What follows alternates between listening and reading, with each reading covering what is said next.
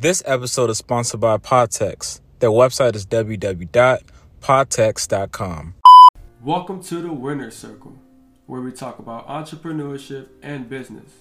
We're live here in Atlanta, the Black Mecca, covering the fitness culture. Atlanta has been so fun so far.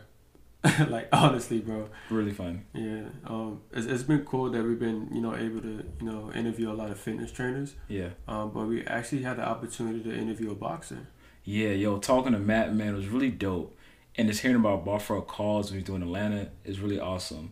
And just the fact that he's allowing people to be a boxer for some time and then also being a philanthropist and giving back to the community on his platform is really cool.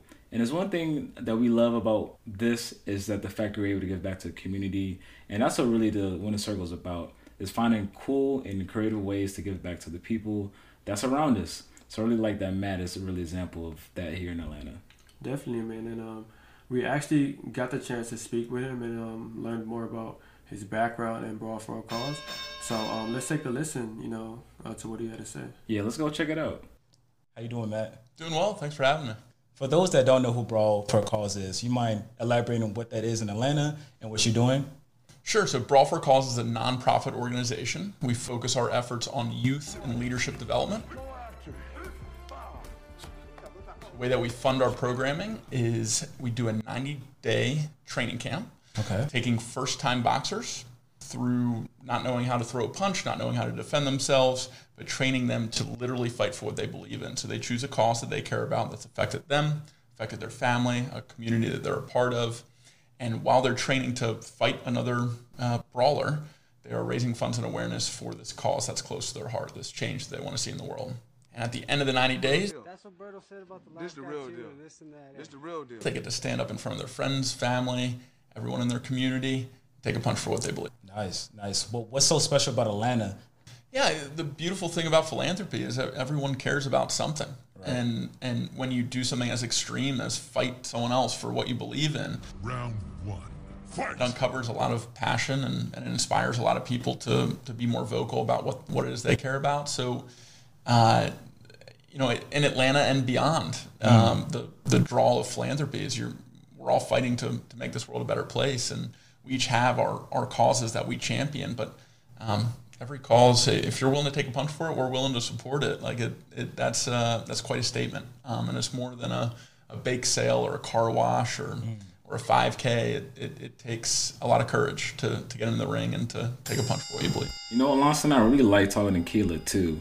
When she talked about her accountability with her fitness and also why she likes the gyms at ATL. They're really cool, people are really friendly, and also gives her a community to actually talk to about the things that she's going through with her fitness. You've been in Atlanta for how many years now? 6 years. 6 years, 6 years. So, in your thoughts, how has this, your fitness and, being in that space brought more people together? Have you seen, and just, Atlanta, period?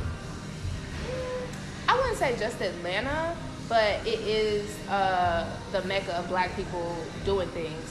So whether it's fitness related, restaurant business, whatever, people are doing things at times 10. So it's just the best city to be in as a Black woman myself. This is what I want to see from you, sis. For example, this month I started an accountability group with 20 women just to check in and say, hey, this is what I'm eating, this is what I'm working out. And it's really bringing people together who have common goals, and you're getting to your goals faster with everybody included. So I think that's how fitness in Atlanta has been for me. Man, last time I was talking to Tiara, it really reminded me of knowing that wherever you are, you're the gym, right? You can work out anywhere, anywhere. And the thing she said about just having the people around you to motivate you is really the gym. You don't have to have a physical place. And the fact that she talked about Atlanta is an awesome place for that. Everyone holds each other accountable. They say hi. They make sure that you're A-okay. So I love the fact that she talks about not needing a gym to be fit, and you can do it outside. And also, Atlanta's a great place to do it because the weather's great, people are great, and people are always down to work out. So I love the fact that she hit those points.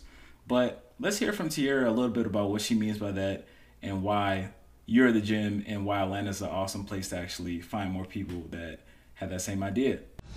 The community as a whole here is really good too. We encourage each other in the gym. People speak. They're actually kind. Yeah. And that's important to me because I'm here a lot every morning. Yeah. Right? So same here.